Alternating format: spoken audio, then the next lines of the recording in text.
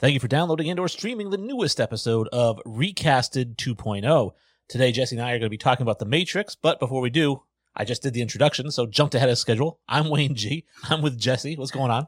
Hello, Wayne. It's great to see you be in front of the people's ears and eyes again. I know they don't see me, but they wish they could. But they are so glad to be hearing another episode from us too. Recasted 2.0 coming at them again. Absolutely. We're definitely picking up steam. I don't know exactly what the download numbers are. I usually check them beforehand, so that's one of the things I don't have on my several pages of notes here. But just a reminder for everyone, follow us on social media, Facebook, at Recasted Podcast, Instagram, at Recasted Podcast 8, and where we're getting the most flow, where you can probably reach us the easiest, because I check it the most, is Twitter. That is at Recasted Podcast, and you can message us or you can comment in any of the tweets. So I've been having some fun with that, and hopefully we'll get more and more followers as the time goes on. Absolutely. Yeah, I love to go on Twitter and see what we're talking about, see what everybody else is talking about in the movie universe. So it's definitely the best vehicle for us to get to talking to people. If you follow the show, you know that we are not spoiler-free. Whatever movie we are doing is at least 20 years old. So if you haven't seen it, I mean, come on, you're probably not listening. So I don't think we should have to say it's spoiler-free. But before we do get into the movies, I did have a few people I wanted to thank. Well, first we'll say congratulations to Jesse, because he yet again wins with his cast for The Rock. I will say that I won 6-3 on Facebook, but Jesse thumped me on Twitter 12-5 for a 15-11 overall victory. That one was definitely closer than the last one, Wayne, and I think we're garnering more votes than the last movie as well. So I love the momentum we're getting, and I love the streak I have going. I don't think I've won one yet, to be honest, since I've started keeping track. So hopefully that can change with this one, but you never know, because I feel like we cast people and I think, wow, this is a really good cast. And then it gets to the vote and nobody likes it.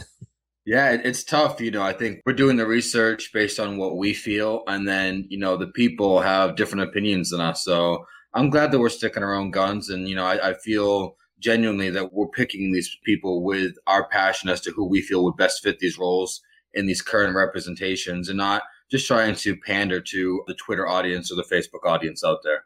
I did want to thank the podcasts who did participate. We do tag them all whenever we come out with a new cast, and not everyone votes. We'll get to those people in a few seconds. But the people who did vote, I want to give them a quick shout out. I don't have all of their tags, so this is the name of them. Search for them on Twitter. Follow them. These are all our friends. They are the ones who interact with us, and so you guys should be following them and helping them, interacting with them as well. So quick rundown here. Walk the Cinema Podcast, Another Millennial Reviewer, Bad Dad's Film Review, Game for a Movie Podcast, Cinema Recall, When Harry Met Movies, The Movie Journey, Movies in Focus, Movies on the Way, Mashley at the Movies, Superhero Speak, Shoot the Flick, Film Shake, the 90s Movies Podcast, Movie Drone Podcast, Rio, the Movie Fiend, Flicks X-Rayed, and lastly, Beefy Boys Podcast. So thank you to all of them. If you're a listener, please make sure you're listening to these guys as well. We try to support each other as a bit of a community. Absolutely. Love the amount of votes we got, and all those podcasts put out very good content. So please check them out when you can. There are a couple who did not vote, and we're going to call these people out because they're part of our universe. And if our universe isn't supporting each other, then what's going on here? First and foremost, our boys across the pond, Field of Screens. Neither one of them, D. Kiff nor James, voted for The Rock. Now, I understood when neither of them had seen The Negotiator, but I know they've seen The Rock. I mean, come on.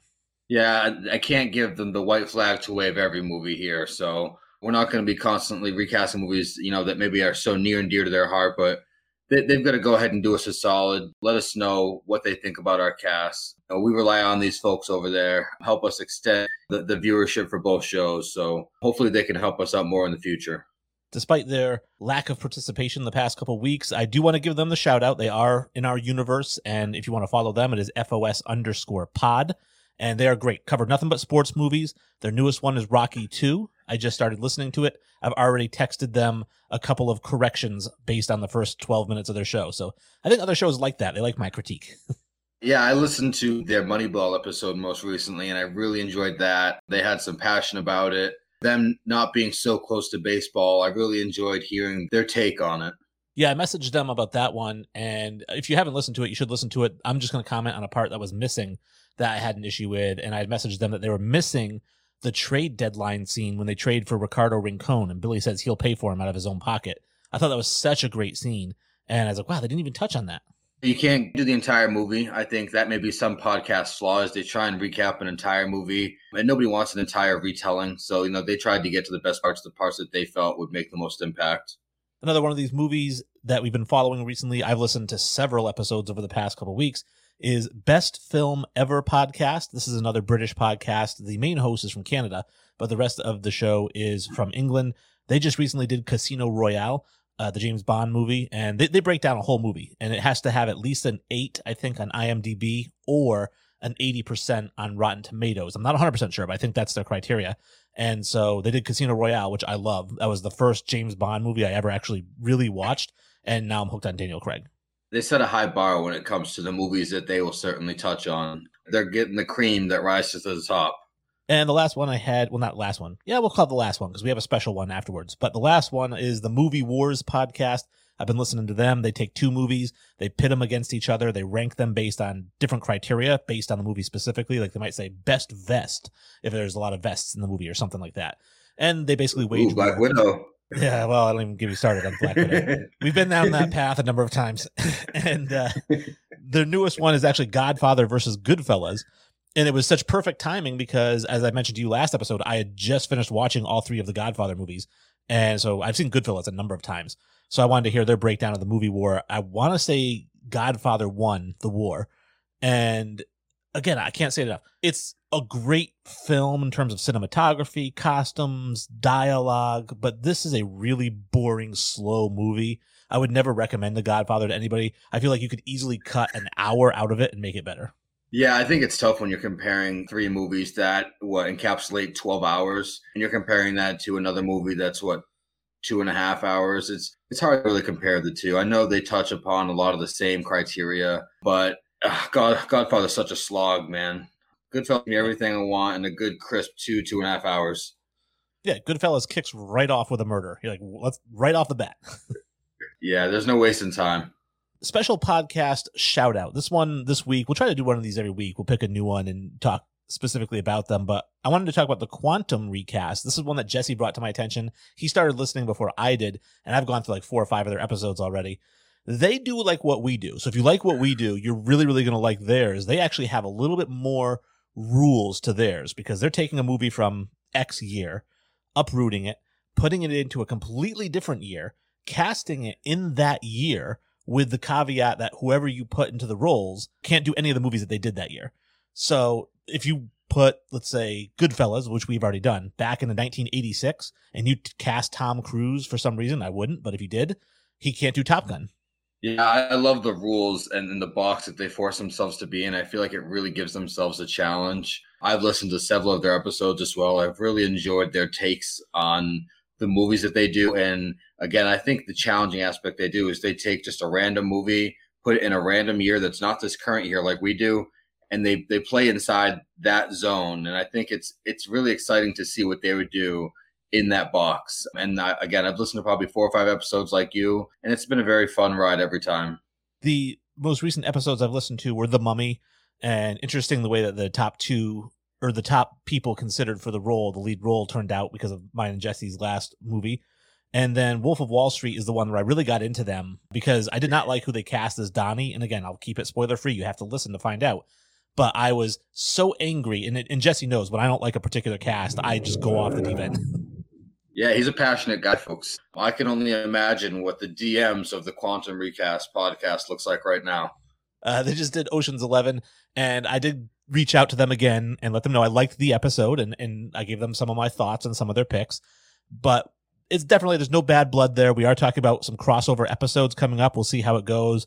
I know they said that, they could have one of us maybe on their show at one point. I said it should probably be me. I said Jesse doesn't really know any actors before 2000, so you probably want to go with somebody a little more knowledgeable. But I said, they could come on our show maybe one at a time or as a team, however they want to do it. Yeah, I would love any opportunity to kind of just get together with them and pick their brains. They can pick ours, and we can really just have a go at it. I think movie versus movie, host versus host. I think it could really be fun. Again, I think it's really challenging and exciting what they do over there on their podcast. The next one they have coming up is The Shining. They uprooted from its original year, which I believe is 1980, and they bring it into the mid-90s. I believe they're bringing it to 1995. So that will be a fun episode to listen to. Again, that's the next one. They drop bi-weekly. kind of jumping the gun because I haven't really done the research into what this person has done in 1995, but just based on Jack Nicholson and his type of persona, 1995, I'm recasting him with Jim Carrey off the top of my head. Yeah, you'd have to have someone, pretty crazy. I know that Jim Carrey had a pretty legendary mid-90s run when it comes to The Mask and Ace Ventura. He had a great time there, so he would probably be a great fit just off the top. If I end up picking Jim Carrey, then I'm going to want to see some residuals go into your pocket, Wayne. Well, like I said, I don't know what he did. Obviously, if he did Ace Ventura, then you can't really uproot him from that movie. But if it's like where he did, because he did some crappy movies too. So, if it's one of the crappier ones, go ahead and take him out. I do love that caveat, though. I like that you brought that up. They really make it more challenging on themselves by not just picking a specific year, but by wiping that actor or actress's entire slate clean outside what they're doing the episode on. So I really like that aspect, and I think that you would struggle with that, and we'll get into that with our recast. Yeah, I think I would have fun. I do like that aspect of it as well. I did mention to them one of the roles that they cast in Ocean's 11. I won't say which one. You guys have to listen. But I said to them that I would have cast Christian Slater because I believe they did Ocean's 11 in 2012. So I went and I looked at Ocean's 11, or I went and looked at Christian Slater for 2012. What was he in? He did 11 movies in 2012, like a movie per month. And I was going through them, and by the end, I said, you know what? Take him out of all of them. He'd be better off in Ocean's 11. He'd be better off getting all those off of his Wikipedia page. That's right. Getting into some of our topical stuff, I know you send me stuff all week, and that's really what I usually use to fill in this segment. And the first one was you had asked me about DC releases. So this is 2022 and 2023 DC Comics releases, which are going to be The Batman, Black Adam, Flash, Aquaman, and Shazam. Now, I thought Black Adam is kind of like a Shazam 2. Am I wrong about that? Well, they definitely have a Shazam 2. I think Black Adam's the introduction of a different character, and that's Dwayne The Rock Johnson's character. I just thought he was a nemesis to Shazam, which is why when I saw Shazam at the bottom of the list, I was like, oh, are they doing 2 Shazam movies? Or maybe they're just going to focus on Black Adam and not really bring up Shazam maybe till the end credit or something. Who knows with DC at this point, Wayne? I got to be upfront and honest with you. I haven't done enough research on the DC universe, whether it be the comics or the cinematic universe, to know about what Black Adam is really all about, where he really stands in that universe. My point to you when I sent that to you was which one of these movies excites you the most? How many of these excite you? And I think you came back with at least 2. And for me, it was just the Batman. Just that the Robert Pattinson Batman's coming out. It was really the only DC movie out of all those that really gets my nips hard. See, I liked Shazam, the original, so I'm cool to see a sequel with that because I like the funny. It's the one Marvel-like type of production that they had, where there was comedy and action and stuff. So I was hoping they were learning the lesson. Now, obviously, the Batman's going to go back into that dark world, but then I do like Shazam kind of being a little bit of a lighter film, and even Flash, I think, could be kind of a lighter film. Right, yeah, most of DC's universe has been very dark, like set inside. They do the filming inside the Batcave, it seems. Shazam was definitely a fun, energetic, different vibe. So, yeah, maybe I'll be excited for that as it gets closer. But, really, ultimately, it's that new Batman. Even though we've seen so many different versions of Batman, I'm starting to really get excited for Robert Pattinson's take. It does make me think of Deadpool 2 when Deadpool is fighting Cable, and he says to him, "You're so dark. Shouldn't you be in the DC universe?" Yeah, that's what makes Ryan Reynolds so good, is his ability to just break that fourth wall. The second bit here is some artwork you'd sent me of Namor, who I know you said is like the Aquaman of the Marvel universe. And he was choking what looked like Black Panther Shuri, who I think we all think is going to be the Black Panther. She had kind of like a gold instead of the purple. And I don't know, I'm curious to get your thoughts. I know that you're excited about Namor. Or Namor, how am I saying that wrong? Yep, no, I think you're getting it right on. It's Namor. And if I'm wrong, then we'll let somebody who has much more knowledge correct us later on, force them to interact with us, Wayne. But he's definitely, I would say, Black Panther's biggest nemesis. He is the big dude under the sea when it comes to Marvel. He's almost like Stone Cold, the wrestler, where he can kind of be good or bad. He's ridden both lines. We do already have somebody casted to be him in the Marvel Universe sometime down the road. And I wouldn't be shocked if that's what we end up seeing with this larger look at Wakanda in the second Black Panther movie. And speaking of the second Black Panther movie, the thing that I think I'm curious to see is how they talk about Chadwick Boseman not being there, because obviously he doesn't die in the Marvel Cinematic Universe thus far. And they've said, the production team has said they're not going to do the Luke Skywalker digital Chadwick Boseman in the movie. So how do you explain to the crowd that he's not in this movie? Yeah, that's going to be some type of transition or bridge that they're going to have to really take some deep consideration for, because all the fans know the impact that he had on that movie, that universe. So they're really going to have to take some time to make sure that that comes out just the way it needs to. Something else I wanted to ask you, especially after the What If episode that I hope you've gotten the chance to see, is any chance we see Killmonger in this new Black Panther movie, Wayne? I don't think so. I think they did a good job of killing him off. I mean, I guess they could always say, no, he didn't actually die. He fell asleep, and then they healed him. But I don't know. I think that it's fine to kill him off. I thought it would have been great to have him be the next Black Panther. Like maybe he's seen the light now. He had that heart-to-heart with T'Challa on the mountaintop. But no, because even in the What If, he's still evil. I was going to say, if that's how they bridge into the new, is using that What If episode to kind of show that, he had a conversation with Chadwick Boseman's character. Maybe that's something they could consider doing. The other one I have here for you, you sent me over the Eternals, which is going to have a runtime of 2 hours and 36 minutes and is giving a hard R rating. I don't know about you. The hard R doesn't really do anything for me. It doesn't excite me or not excite me. It doesn't really do anything. And the 2 hours and 36 actually concerns me. Yeah, I don't need super long movies unless you're really buttoning up a 23 movie storytelling like Infinity War and Endgame was. Then I really don't need you to be the slog The Godfather was. 2.5 hours, 3 hours. I don't need all that. And I'm agreeing with you. Hard R doesn't really excite me any further either. Really, from what I saw from the trailer, I'm in. Don't give me a bunch more that kind of makes me change my mind. I'm trying to just steer my mind away from seeing anything other than that first trailer I saw, or that Redux trailer that had a bit more action in it, a bit more laser eyes. We'll see where we go from there. The only movie I'm really concerned about getting a hard R is Deadpool. Do not bring me a PG-13 Deadpool. Yeah, Disney's going to have to figure that out. They're certainly not going to be able to bring that to Disney Plus platform at any point in time. The other thing that you sent me was October releases. Again, asking which of these October movies are you most excited for, or are you even a little bit excited for? So right off the top of the list was the movie Venom, and I am extremely excited to see Venom. Now, if it wasn't for any of the Twitter rumors, Wayne, and the potential for the ties to Spider-Man, would you still be excited for Venom? I would. I actually really liked Tom Hardy as Venom, and I liked the first one. I mean, the Venom trailers alone have me interested, but I don't know if it has, if I had to rank my excitement out of those movies that I did show you, I'm not sure if that one makes the top 2 or 3. The Twitter rumors and potential stirrings of what could happen at the end of the movie, that makes, I think, a lot of hubbub. It's getting a lot of people excited, but I really don't know if it's going to pay off. So I don't want to put all my marbles into that basket. Many Saints of Newark, I know, is like a prequel to The Sopranos. I think it's very cool that Michael Gandolfini is going to be playing the lead role, but I didn't watch The Sopranos, so not really excited for this one. I haven't finished The Sopranos, so it's nothing that I'm going to be breaking the door down to watch right away, but through the season or two that I'm into Sopranos, I definitely enjoy it. I can see why it got the hype that it got for when it came out. I think James Gandolfini did a fantastic job. Eventually, when I finish all Sopranos, I will watch, the Many Saints of Newark, and I agree with you. I think it's a very cool touch that they have his son playing him. If you remember, I actually chose Michael Gandolfini to play a role in our Goodfellas recast, just to kind of keep that mob connection alive.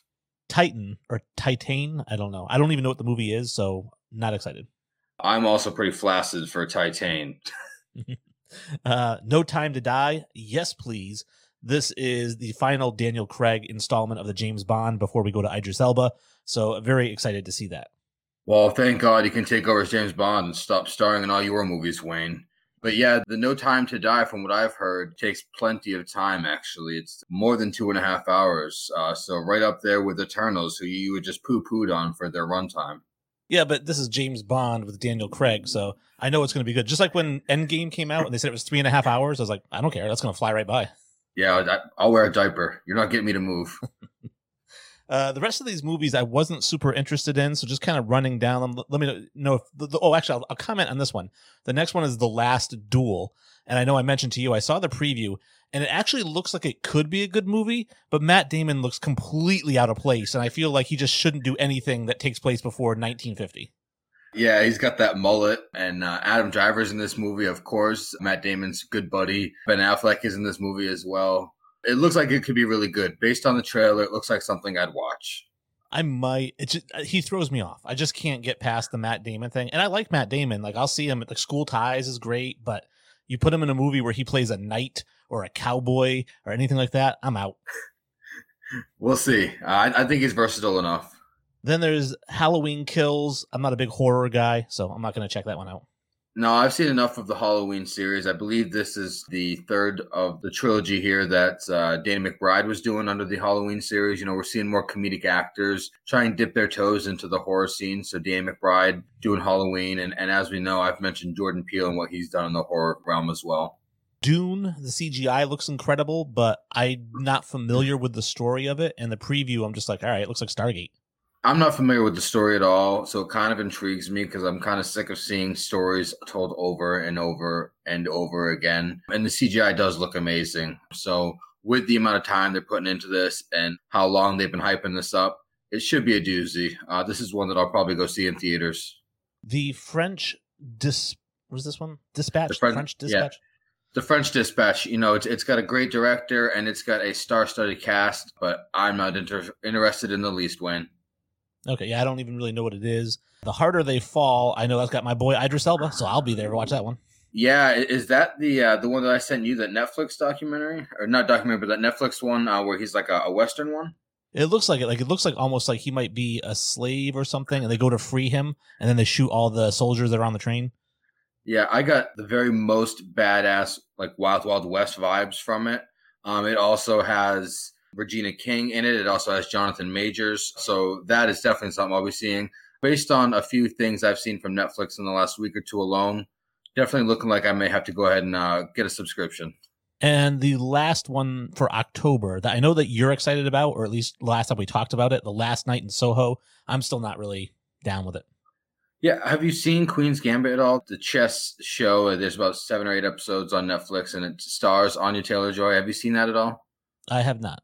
So I'm not even a chess fanatic, but I mean, after watching it, I was enthralled, and I'd watch anything she's in. She also was just casted to be the voice of Princess Peach in that pretty star-studded animated Mario movie that's going to come out that stars Chris Pratt and Charlie Day. So, I mean, she's definitely going to start making the rounds. She's a young superstar. So give that a watch, and then let me know if this interests you more. But the trailer looks good, and I think knowing what I've seen from her, I'll go and see her until she proves me wrong.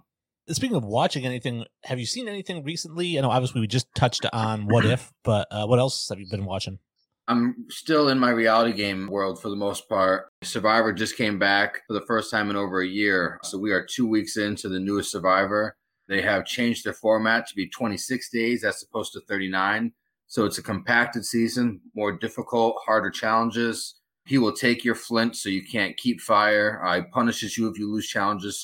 So far, it's been an exciting season there. In the right in the thick of it with The Challenge, which is right up there with my favorite shows. And something I'd like to recommend to you is 9 Perfect Strangers on Hulu. I don't know if I've touched on it before, but it's a show that I'm almost through with, and it stars Melissa McCarthy, Nicole Kidman, and many more. And I think that it's something that you would enjoy. It's not something I had seen something like before, and I definitely enjoy it for what it is. Yeah, I think you brought it up when you first started watching it, and I haven't gotten around to that.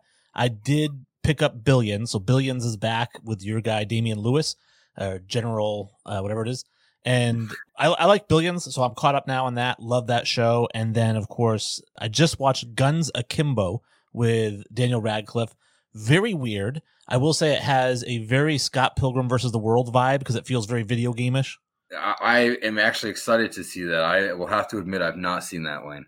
I thought it was just bizarre. I mean, I thought my daughter would like it because she likes Scott Pilgrim versus the World. I hate it. I crap all over it anytime people bring it up.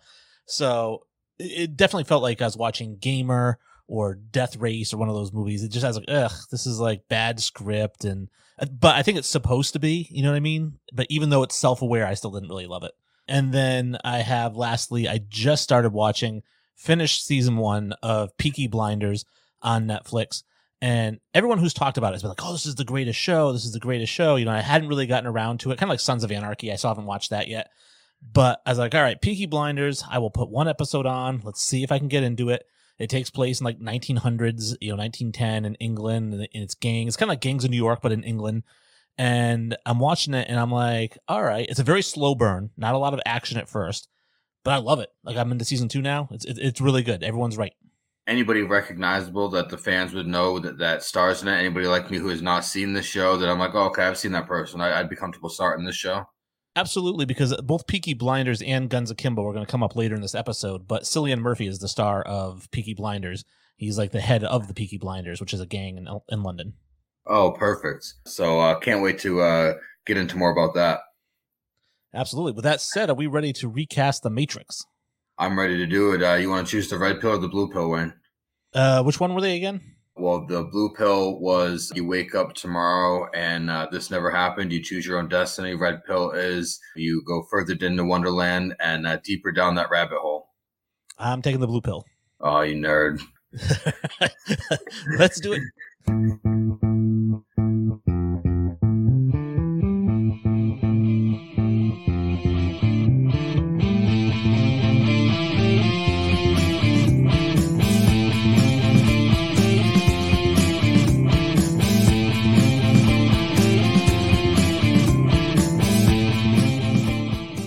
Today we are recasting The Matrix from 1999. We are going to do a plot recap in a minute, but I'm sure everybody knows who The Matrix is, and if you've stayed around this long, you're waiting to see who we recast in it. It was directed by the Wachowski brothers, who get a ton of credit for directing the Matrix movies. Prior to this, they had directed Bound with Jennifer Tilly and Gina Gershon, and since then they've directed Speed Racer and Jupiter Ascending. So really, outside of The Matrix, they haven't directed anything good. Yeah, and honestly, the Matrix movies, they didn't get much as they went on. So this was about as good as it got for them. So we'd like to do a plot recap before we jump into things. This is from Wikipedia, the official sponsor of the show. And Wikipedia says about The Matrix, Neo believes that Morpheus, an elusive figure considered to be the most dangerous man alive, can answer his question, what is the Matrix? Neo is contacted by Trinity, a beautiful stranger, who leads him into an underworld where he meets Morpheus. They fight a brutal battle for their lives against a cadre of viciously intelligent secret agents. It is a truth that could cost Neo something more precious than his life. It got 8.7 on IMDb and 88% on Rotten Tomatoes. It's 2 hours and 16 minutes. Did you like it? I did. I watched it this past week, and I remember watching it way back when it first came out. Some crazy special effects for what it was at the time. Definitely a deep story. And some stuff after the rewatch recently that I'm just like, probably didn't need that to be in there. But overall, a really enjoyable movie. I like the movie as well. It came out when I was working at the movie theater as an usher, and I could see it for free, but I want to say I didn't see it until it was on DVD, so I didn't actually see it while it was playing. I remember I worked the night that Phantom Menace came out, and talk about a freak show. So I worked that night, opening night, midnight, and everyone's dressed up in their costumes and they show up. We had it in our 2 biggest theaters, but one of the films came in damaged. So we need to get another Phantom Menace like airlifted to us. And what we told the crowd who had already paid for their tickets is option 1, you can get a refund or like a rain check for the movie at some other time, as well as a free ticket to any other movie any other time. So like 2 free movie passes. Or you can stick around and watch The Matrix, and then when The Matrix is over, we should have the film, and then you can watch The Phantom Menace. So some people opted for that. That'd be a crazy back-to-back sequence there, especially back then. So we are going to kick things off. I don't know, is it you or me who goes first? I can never remember. You went first last time, so I'm going to go first this time. Again, under this new format, we are sending each other our cast prior to and giving each other some time to poke holes or to fall in love with people we originally hated. To start this off, my Neo, star in this movie, played by Keanu Reeves, is Daniel Radcliffe. That is someone who, at first glance, at first hear from our fans and maybe even you, you're going to go, oh my goodness, Harry Potter. I'm going to go, whoa, give this guy a chance. He's done several things since then, things to set himself apart, things like Guns Akimbo. He's also done a film called Imperium, where he is actually a former military man, and he is asked to work both sides of a KKK kind of ring, as well as, he does on the force. And he's really struggling with both those realities as he gets deeper and deeper into those. So Guns Akimbo, something you had touched on. It is a movie that really centers on online bullies, online trolls, and then takes those people. And Schism is the big group that pulls those people aside and basically forces them to have like a death match, an online death match that people can watch in New Zealand. And so Daniel Radcliffe in that movie has pistols bolted to his hands. And there's some comedy in the movie and there's some awkwardness, but, you know, him being abducted and really forced into different realities in both those movies, and him being that slight frame, having that dark, mysterious vibe, and him looking like he could be a computer nerd, a computer hacker, computer programmer, gave me all the right vibes. So I love my Daniel Radcliffe no matter what you're coming at me with, Wayne. I will say I did not like this choice, and I did some further research to try to like the choice, as we did last episode, and I still couldn't get myself around to like it. And what's sad about it is that I like Daniel Radcliffe a lot. I think he's a really good actor, and I like that he's getting away from the Harry Potter thing. I watched a show that he was in where he played an angel. Steve Buscemi played God, and they were trying to, I think it was called Miracles or something like that. And it was good. It's on really good. Apple TV, I think. Is it? Yeah, because they've done a couple seasons, but only the first season was where he was an angel. In season 2, I think he's somebody else. But he's good in that, and he's good in Now You See Me 2. He plays kind of like this guy who's trying to set them up, and he's good in that. And in Guns Akimbo, it was a different role for him, kind of, but he still played a nerd in it. Like, he was a computer nerd, and when they strapped the guns to him, he never quite fully embraces being an action star. He's still kind of a nerd who's trying to figure out how to shoot guns and things like that. So for me, as much as I love him, and I think he fits that, you know, that dark character, the mysterious character, like you said, I just don't feel like he has an athletic enough build. I don't believe him as being able to fight karate and do all kinds of crazy stuff, even in The Matrix. And he's just not an action star to me. He's more believable in like A Few Good Men. If you say, you know, Daniel Radcliffe's going to be in a remake of A Few Good Men, I'd go watch it. And I would be like, yes, I can't wait to see Daniel Radcliffe in this. But as far as an action star, I think that was my big knock on it, was that he's just not an athletic, action-y type of person.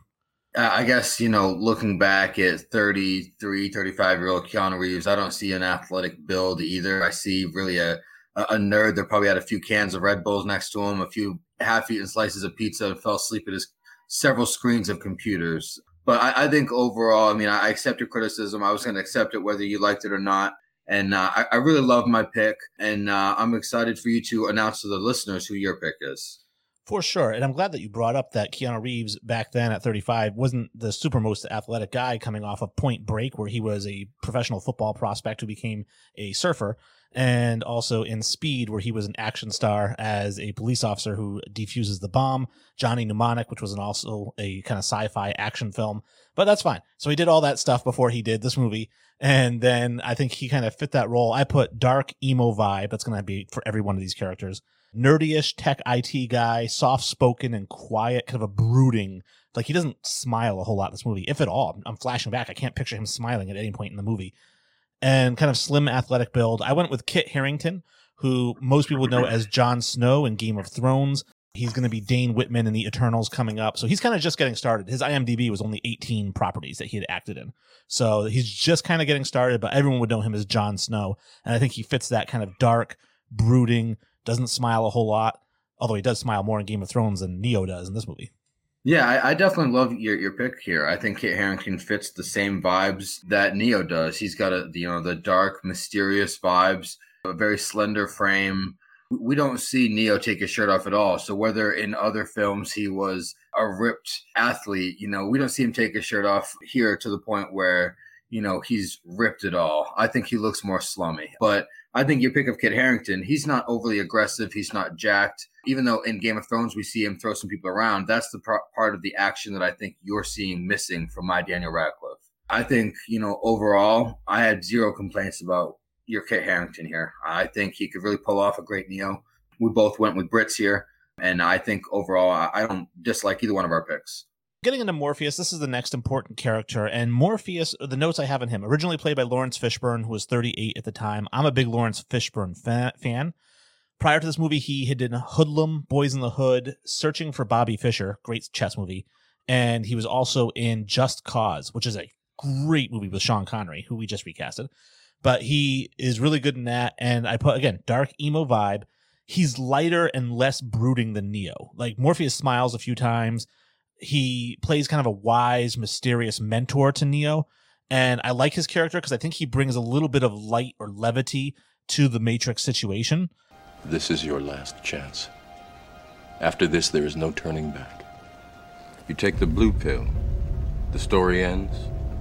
You wake up in your bed and believe whatever you want to believe. You take the red pill, you stay in Wonderland, and I show you how deep the rabbit hole goes. I went with Michael Jai White, who this is the third time I've recasted him. Jesse will mention that. I recasted him as Serrano in our Major League back when we were recasted 1.0, and I recasted him as Castleback in Gone in 60 Seconds. He was in Spawn. He was in Welcome to Sudden Death, Mortal Kombat Legacy. He played Jax. If you're following a theme, he's a martial artist. That's what he does. So very action-y. I think he'd fit very well with these action sequences where he's, especially in the karate dojo scene, that's going to be fantastic. And of course, he was in The Dark Knight where he was the guy that, Heath Ledger put the knife up to his mouth, was like, why so serious?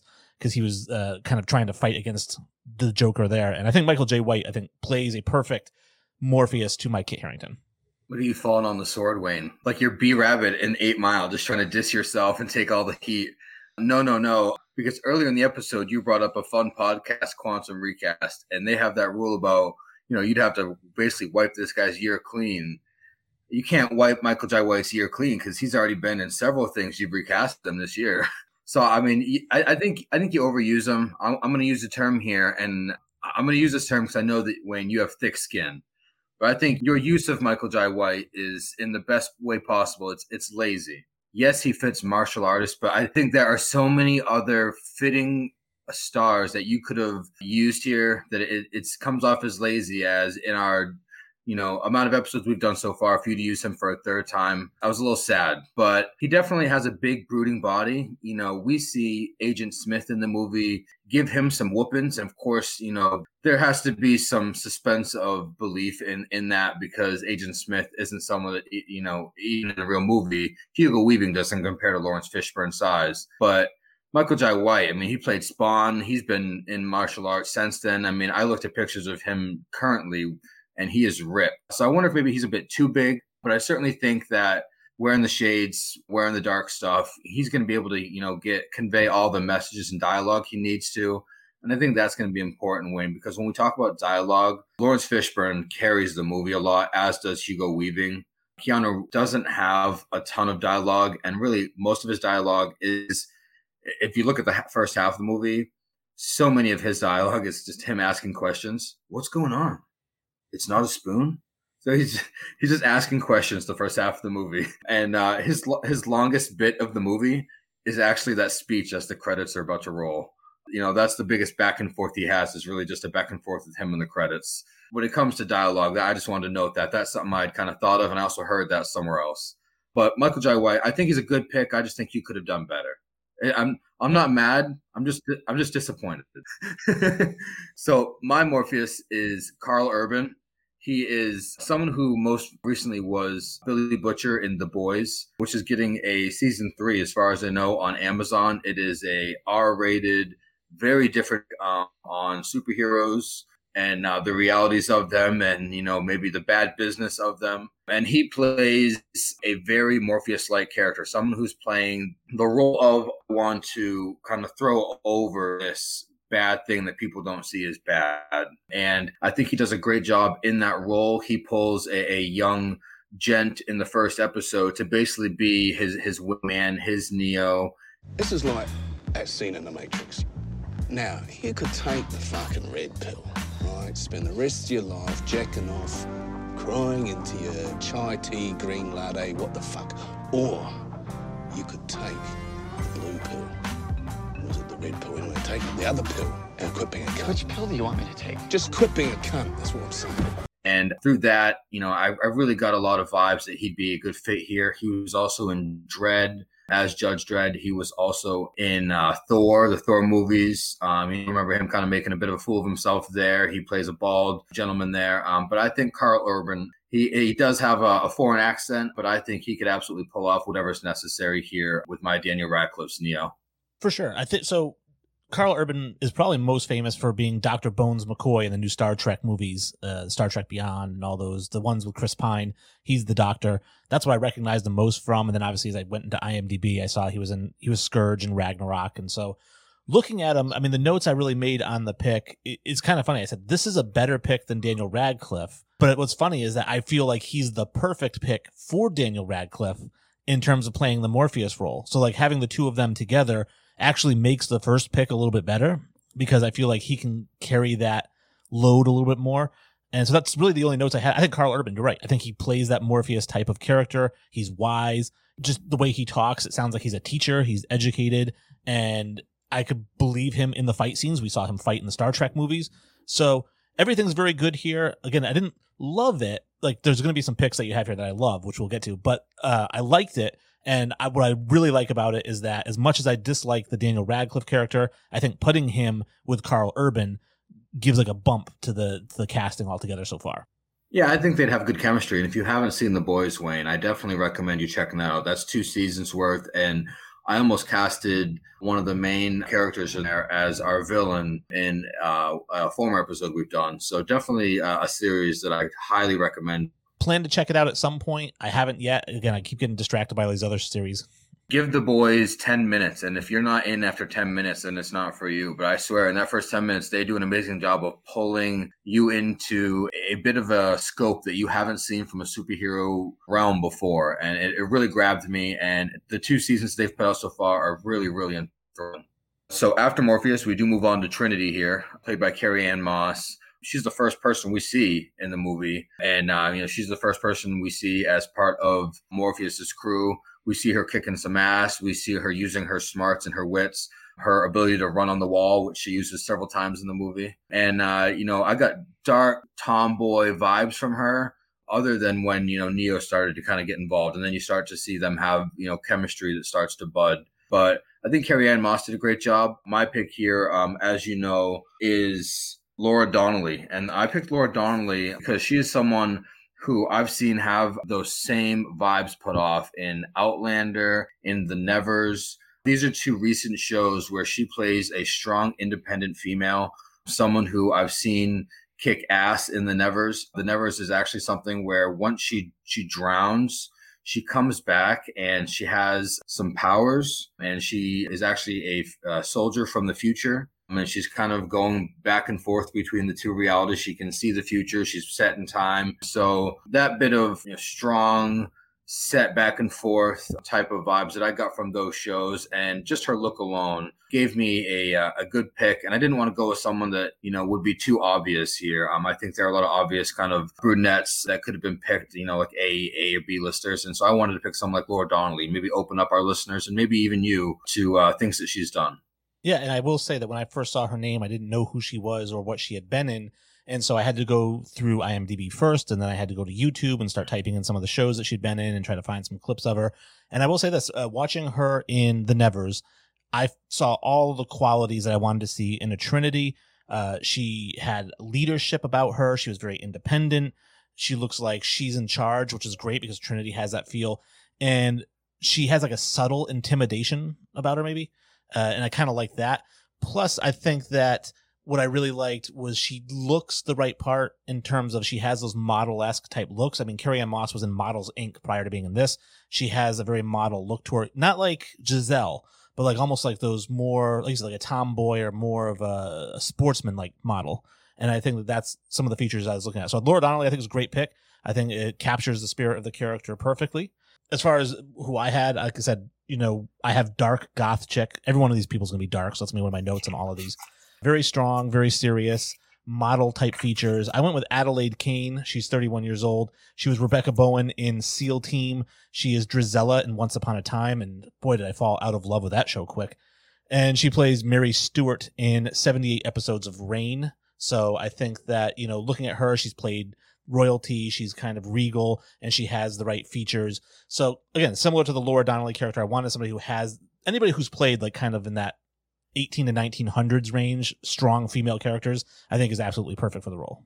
Yeah, I think, we did the same thing to each other here with this Trinity pick is I presented you someone you were unfamiliar with, and you did the same to me. And what's funny is you just read off several things that I'm sure she crushed on her resume. But when I was unfamiliar with her and I went into her Google page, I saw one thing that she had done, and I go, God damn it, she's in. And she played a villain in Power Rangers. She was, kicking some booty in Power Rangers. She obviously had some dialogue there being a villain of a few episodes. She had some dialogue there. So between that and being in a soap opera, along with the things that you had noted, I think that she would do a wonderful job. So I love this pick from you. Don't have a lot of fault so far with your cast here, Wayne, because I love the Adelaide Kane pick. Excellent. So we get on to Agent Smith, who was played by Hugo Weaving. And prior to this, he was in Reckless Kelly, Proof, Bedrooms and Hallways. He was the voice of Rex and Babe for all the Babe movies. Not that that's a great thing. Obviously, after this, he does V for Vendetta, which is one of my all-time favorite movies, and he plays V. So he's great in this movie. He's clean cut. He looks like a businessman. He's slender. He's serious. And again, he can intimidate you just by being in the same room as you. The way he talks, his cadence is very deliberate. And just when he's like, "Hello, Mr. Anderson," I love it. Like I could quote that over and over just because the way he delivers it. We're willing to wipe the slate clean, give you a fresh start.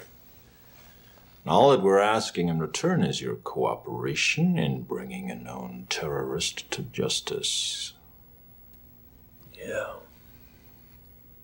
Wow, that sounds like a really good deal. But I think I got a better one. How about I give you the finger and you give me my phone call? Oh, Mr. Anderson, you disappoint me. You can't scare me with this Gestapo crap. I know my rights. I want my phone call. Tell me, Mr. Anderson, what good is a phone call if you're unable to speak?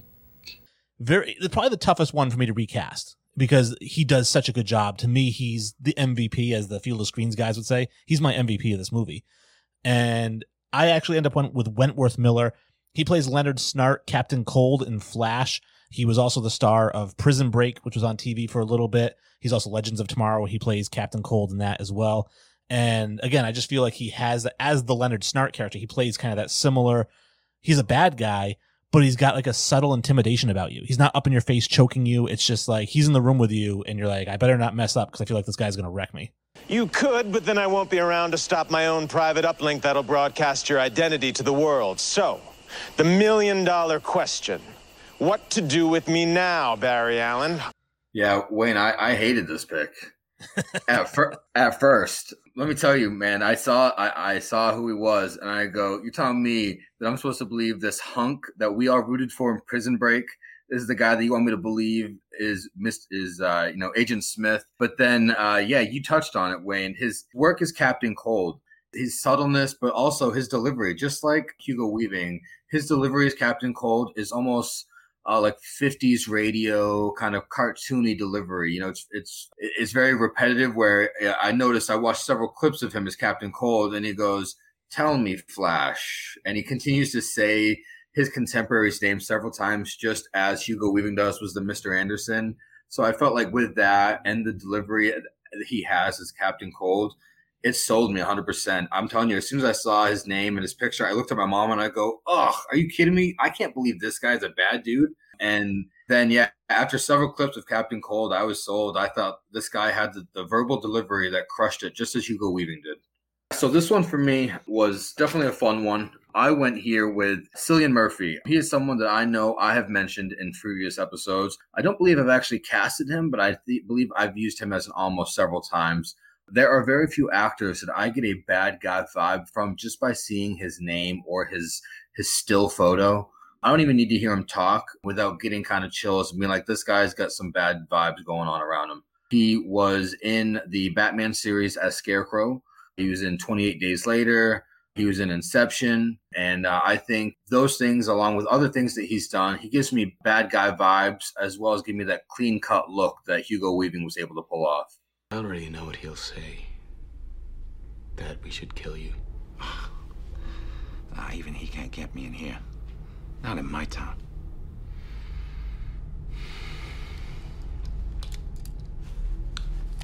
Would you like to see my mask? I use it in my experiments. I'm probably not very frightening to a guy like you. All right, yeah, and I will say this: I love Cillian Murphy. I mentioned I just started watching Peaky Blinders, and he's so good in that. He's just fantastic, and everything that he does, he's really good. And even as the Scarecrow in Batman Begins, which of the 3 movies is probably the worst villain, I think. But he was so good as that villain, which is why I testament to how good those 3 villains were. And I will say this about who's actually in Peaky Blinders this new season. He is teaming up with Tom Hardy. So how funny is that? And I like him. And I love him. I love this pick as Agent Smith. And you're out there probably wondering, Wayne, how much do you love this pick? Well, a little bit of a spoiler for the end of the show. He was my almost. I was actually going to pick Cillian Murphy myself. And then I kind of went through. I was like, no, because I couldn't remember if I'd picked him before, like you. I know we bring him up a lot. And so I was like, no, let's see who else I got. I've already recasted somebody 3 times. So I went with Miller. But yeah, Cillian Murphy, absolutely 100% perfect pick. Really nothing negative at all to say about it. Yeah, those clean-cut bad guy vibes are going to carry him everywhere. I mean, he's going to be pigeonholed into those villain roles as often as they're going to be able to get him in there. But yeah, I love both our picks there. I just had to note that originally I hated yours. Like last episode we did, your being able to do the research really helped sell me a bit. Our next character here is actually Cypher. So I'm going to start us off with Cypher, and I had a few different people here. So I'll tell you about our Almost later. We've got a very exciting Almost section fans. But my actual here is Bill Burr. Oprah was interviewing him and acting like she was dumbfounded that this guy would do this. Like, she's been in show business for 35 years and she can't wrap her head around some guy doing whatever it takes to get to the next level. Didn't she, for the first 5 years, have midgets who wanted to bang their mailman's boyfriend? And she didn't want to do it. She didn't want to do it, but she didn't have the power to say no, so she wrote it out. And then when she could make a good decision, she did a show. But she stood on the heads of those little people for 5 years until she got... And then she's sitting there. From Cypher, I get smarmy vibes. I couldn't have told you that was Joey Pantoliano just from seeing him straight on, because we had just seen him in Bad Boys. I get good guy, like captain of the police force vibes. And then seeing him be kind of just a smarmy bad dude here in this movie, I got that same from Bill Burr, especially from most recently in Mandalorian. All of our fans who have seen Mandalorian will know that he was in season 2, and he actually turned his back on Mandalorian, for a time. So I got those vibes from him, and I thought he would be a good pick. I don't want to stress age too often as I did in previous episodes, but I think he'd be a really good pick as Cypher, all things considered.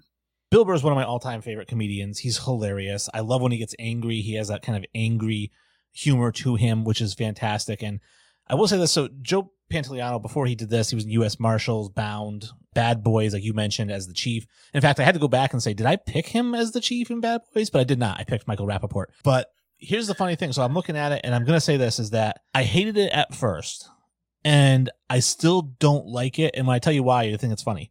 I don't like it because it's too perfect.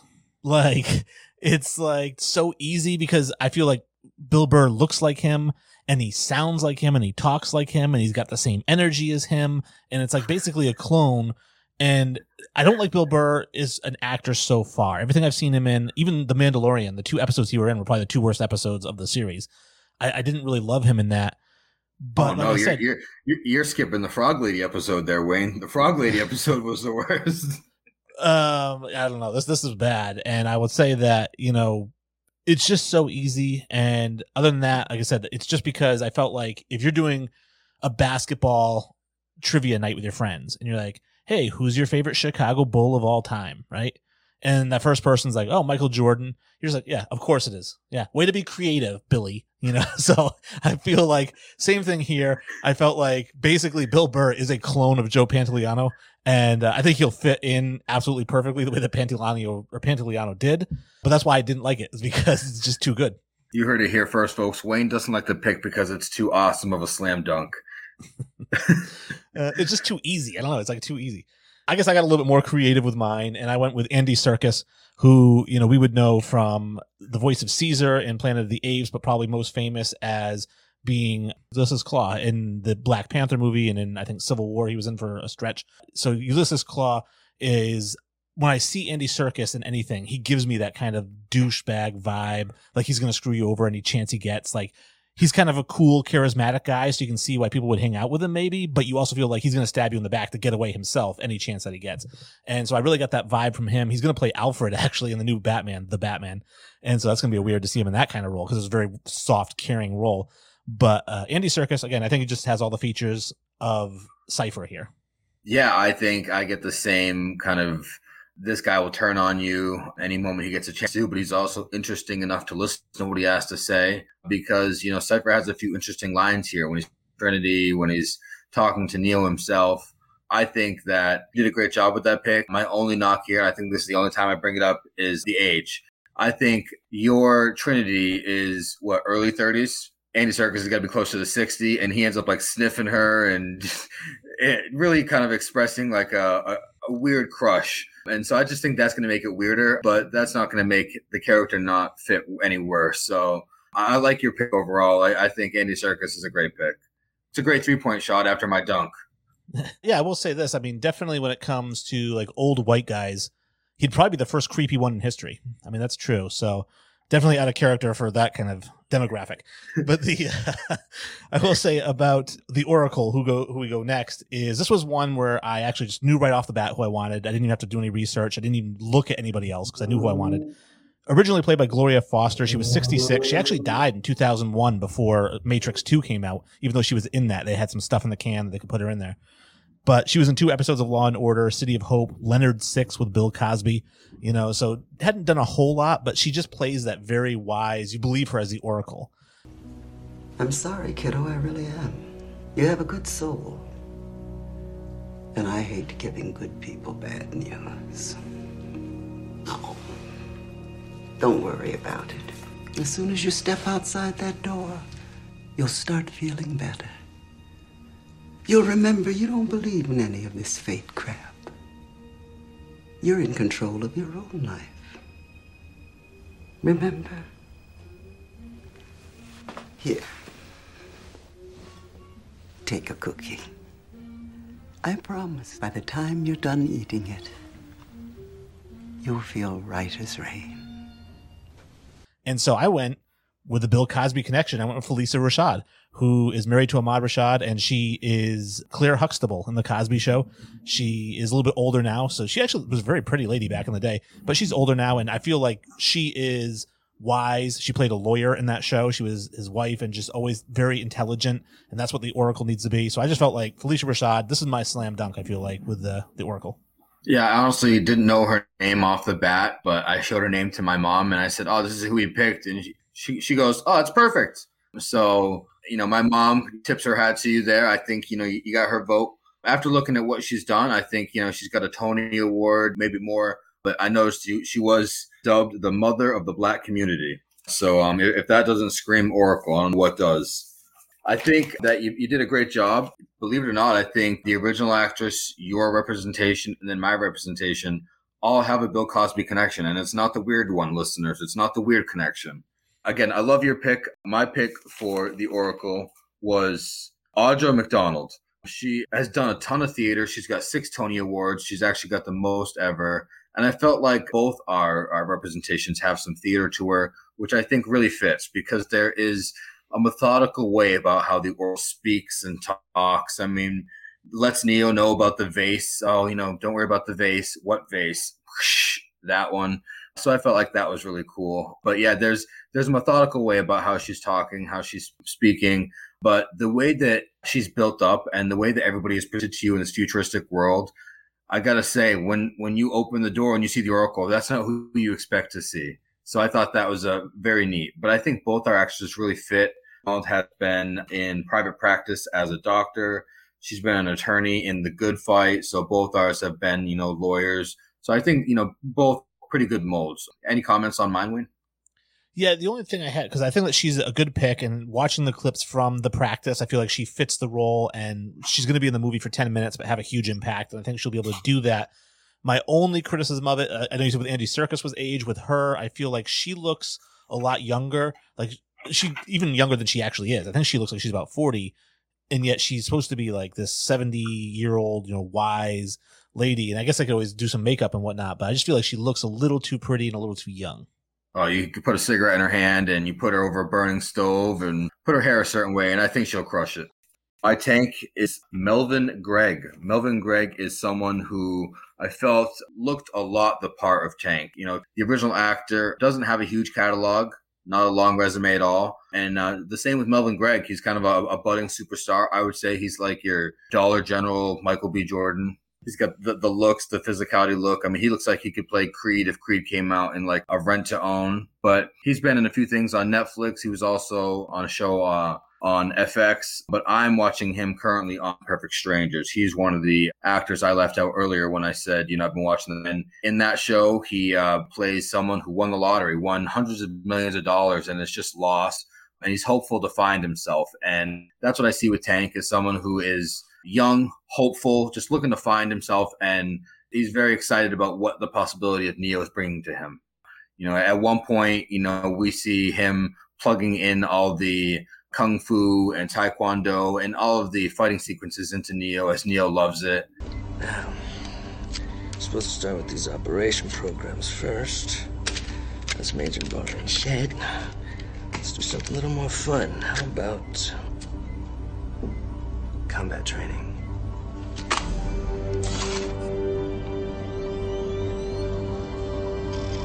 Jiu-jitsu. I'm going to learn jiu-jitsu. That's probably the biggest, you know, scene we have from Tank. And one other is we see him have to, you know, almost make a decision on kind of cutting off Morpheus, who he explains is a bit of a father to him. So I really like Tank's character. Again, mine's Melvin Gregg. Yeah, and I did some research because I didn't know him by name.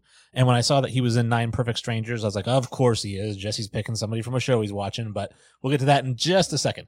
The note that I think is the note that we have on this that's the funniest to me is my note. The first note I have when under his name is poor man's Michael B. Jordan. So it's funny that you mentioned that he's like a dollar store Michael B. Jordan. And as far as the character itself, I mean, it's not quite a throwaway role, but it's pretty close. You know, we could really cast anyone we want here. I just felt I put for notes, he's quiet and he's got muscle, you know, and I feel bad for him when his brother dies because Cypher kills his brother. And I kind of feel bad for him there. I went with Norman Reedus. So back into spoiler alert. I'm watching The Walking Dead now. So, and I went with Norman Reedus, who I think plays that kind of role so well. He was in The Walking Dead. He's Daryl. He was Scud in Blade 2, and he's Murphy McManus in the Boondock Saints.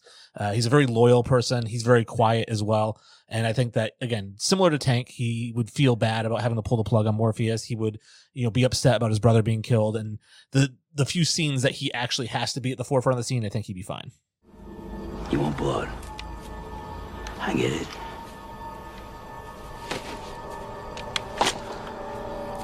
Take it from me, man. Come on.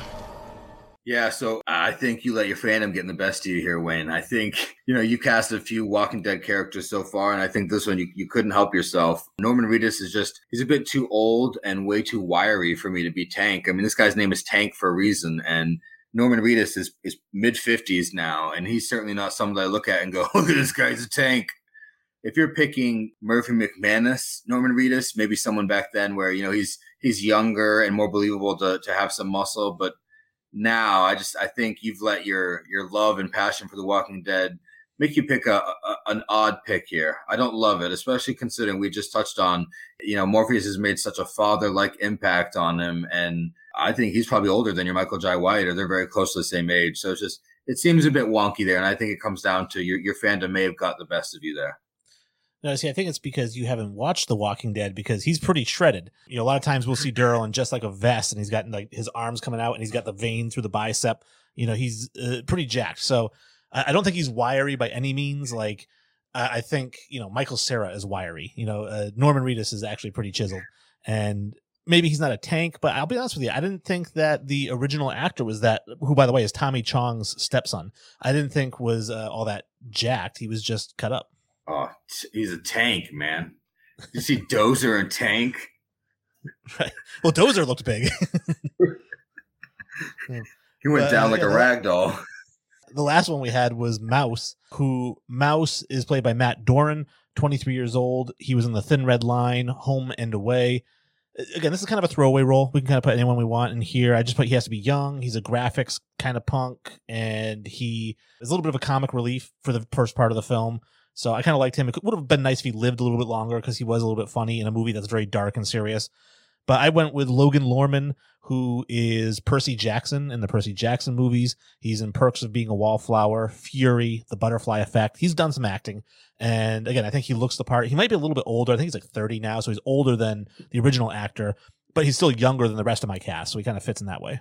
Right. Yeah. What I have for Mouse is he's the, the youngest one of that team on the Nebuchadnezzar. He's the one that makes the digital image of the girl in the red dress that Neo takes a peek at. Being the youngest and the first to die of that crew, we dear ourselves to him a little bit. And so I think you did a good job of picking a young guy, someone who still has boyish looks, and someone who in Percy Jackson was, the young lead. And I felt like I did the same in trying to pick someone who was a young movie star who is maybe kind of building himself as maybe a more credible adult actor now. And that was Asa Butterfield. He was the almost, if Spider-Man did an almost, he came up second to Tom Holland for the Spider-Man running, but he was in Ender's Game, and he's currently in the Netflix show Sex Education as the male lead there. But I feel like he definitely has those boyish looks. This role, I didn't really look too far into this other than having boyish looks and someone that you could kind of really you could care for after you see him kind of go down guns a-blazing Scarface style.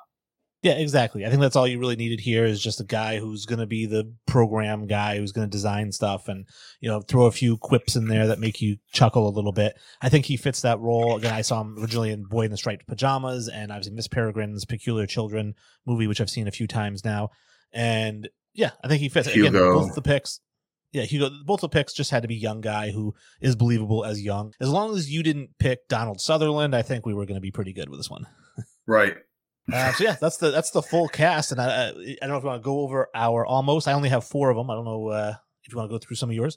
Yeah, so I have some almost. What I'd like to do, Wayne, is go over our almost. Actually, I have a few almost that Hollywood did back then. So instead of who they actually chose, who turned down the role or who didn't actually get casted, and I think that'd be fun to get a few minutes of chatter out of as well. If I wasn't going to pick Daniel Radcliffe, I was going to pick Scott Eastwood, most notably knowing Clint's son. But he's definitely establishing himself as a very good actor nowadays. And I think he's got some good looks, but not too built to not be able to play the Neo here. If I was going to go with Morpheus, I was going to go with someone he recently used, and that was Mahershala Ali, who's going to be Blade coming up. If I was going to pick Laura Donnelly, it was going to be Kristen Stewart. I felt like she gave off those same kind of like tough, tomboyish vibes. If I wasn't going to pick Cillian Murphy for Agent Smith, I was going to go with Walter Goggins. He's been in a few things recently, and he's got a weird look to him. If I wasn't going to go with Bill Burr, I was going to go with Jesse Eisenberg. He was bald and as Lex Luger, and I felt like he also played a bit of a scummy traitor as Mark Zuckerberg in The Social Network. I thought maybe that'd be a good one to go with. That's it for my almost. You give us yours, and I'll give you what Hollywood almost did back then. Yeah, and I'll say I'm glad that you didn't go with a lot of those because I can't stand Jesse Eisenberg, and so I would have hated that pick. And Kristen Stewart, I'm all Kristen Stewarted out. I don't want to see Diana or anything that she's going to be in anytime soon. So good job not going with those people. For me, with Neo, I had almost went with Ezra Miller. I think that he's got kind of that similar Keanu Reeves vibe. For Morpheus, I looked at Winston Duke. For Trinity, Zoe Saldana, I think would have been really good. And then I had mentioned Agent Smith. Cillian Murphy was my almost. I really would have liked Winston Duke as your Morpheus. If it wasn't going to be Keanu Reeves back in the day, do you know who came down to? Again, this came out in 1999. Tom Cruise? No, he wasn't on the list. I have several actors, but the top guy down was Will Smith. Okay, I can see it. He turned it down because he was doing a great movie I'm sure you love, Wild Wild West. Good choice. And other guys that turned it down were Brad Pitt, Val Kilmer, and Johnny Depp. Nicolas Cage turned it down because he didn't want to go and do filming in Australia, which is where they did the filming. Thank God Nicolas Cage turned it down. I think he's great in everything. So if it wasn't going to be Lawrence Fishburne, the top hopefuls for Morpheus were Russell Crowe and Samuel L. Jackson. We would have gotten like a red or blue pill motherfucker. The top leads for Trinity, which I don't like either of these, were going to be Janet Jackson or Sandra Bullock. Sandra Bullock, I can see coming off of Speed, I guess, but Janet Jackson, I don't get at all. Yeah, no, thank you. Jean Reno was a French actor, and he was tapped to be Agent Smith, but he also didn't want to go to Australia to do filming. He was in Mission Impossible and a few others. You'd know him if you saw him. Maybe you just know him based on the name I said, but he did not want to go to Australia to be Agent Smith, so that's how it ended up being Hugo Weaving. Yeah, I definitely don't know anybody with that name, but Jean Reno is actually a really good actor who was in The Professional, Leon the Professional, which was fantastic. No. I've got Jean Reno here. I love that. So, that's the almost that Hollywood had. But thanks to everybody that stuck with us through some early technical issues. I know Wayne's going to do his best to buffer those out, and maybe they're not even going to be existent. But I love this episode. Again, this was an episode that was asked to do by another podcast out there. So thank you for the recommendation. We love to hear any recommendations or thoughts on the episodes that we do or could possibly do for you all. And this was a fun rewatch. Yeah, I had a lot of fun with it, and I like when people pick movies that I've seen a bunch of times so that I don't have to necessarily watch it a lot. I do know that we have the request from John Vincent to watch Heat, and you mentioned not liking to watch epic movies like The Godfather. So if anybody has a recommendation and wants to leapfrog John Vincent, shoot it over. Yeah, if you don't want to see us do another Robert De Niro movie, let us know. I was actually thinking of Michael J. White and Idris Elba for this role here. Oh, yeah, that'd be good. Yeah, new Pacino and De Niro. You son of a bee. All right. Just make sure you're following us on social media at Recasted Podcast on Facebook. Also, join our group, All Things Movies, and comment on anything movie related. Post whatever you want. New clips, trailers. We like to see that stuff because we talk about it on the show. Instagram, we're not as active. I try to throw up the cast on there, but I don't really do a whole lot on there. But that's at Recasted Podcast 8. And then Twitter is really right down the middle for us. That is at Recasted Podcast. Hit us up. You can private message us, direct message us. You can comment on the post. We do tag all of these podcasts every time we post something. So every time you comment, they get a notification. I know we had the 90s Movies podcast had an issue at first, but we smoothed it all out, and they're cool. They're on board now. Awesome. Yeah, thanks again for everybody listening, and pretty this up, Wayne. All right, will do. That's all, folks.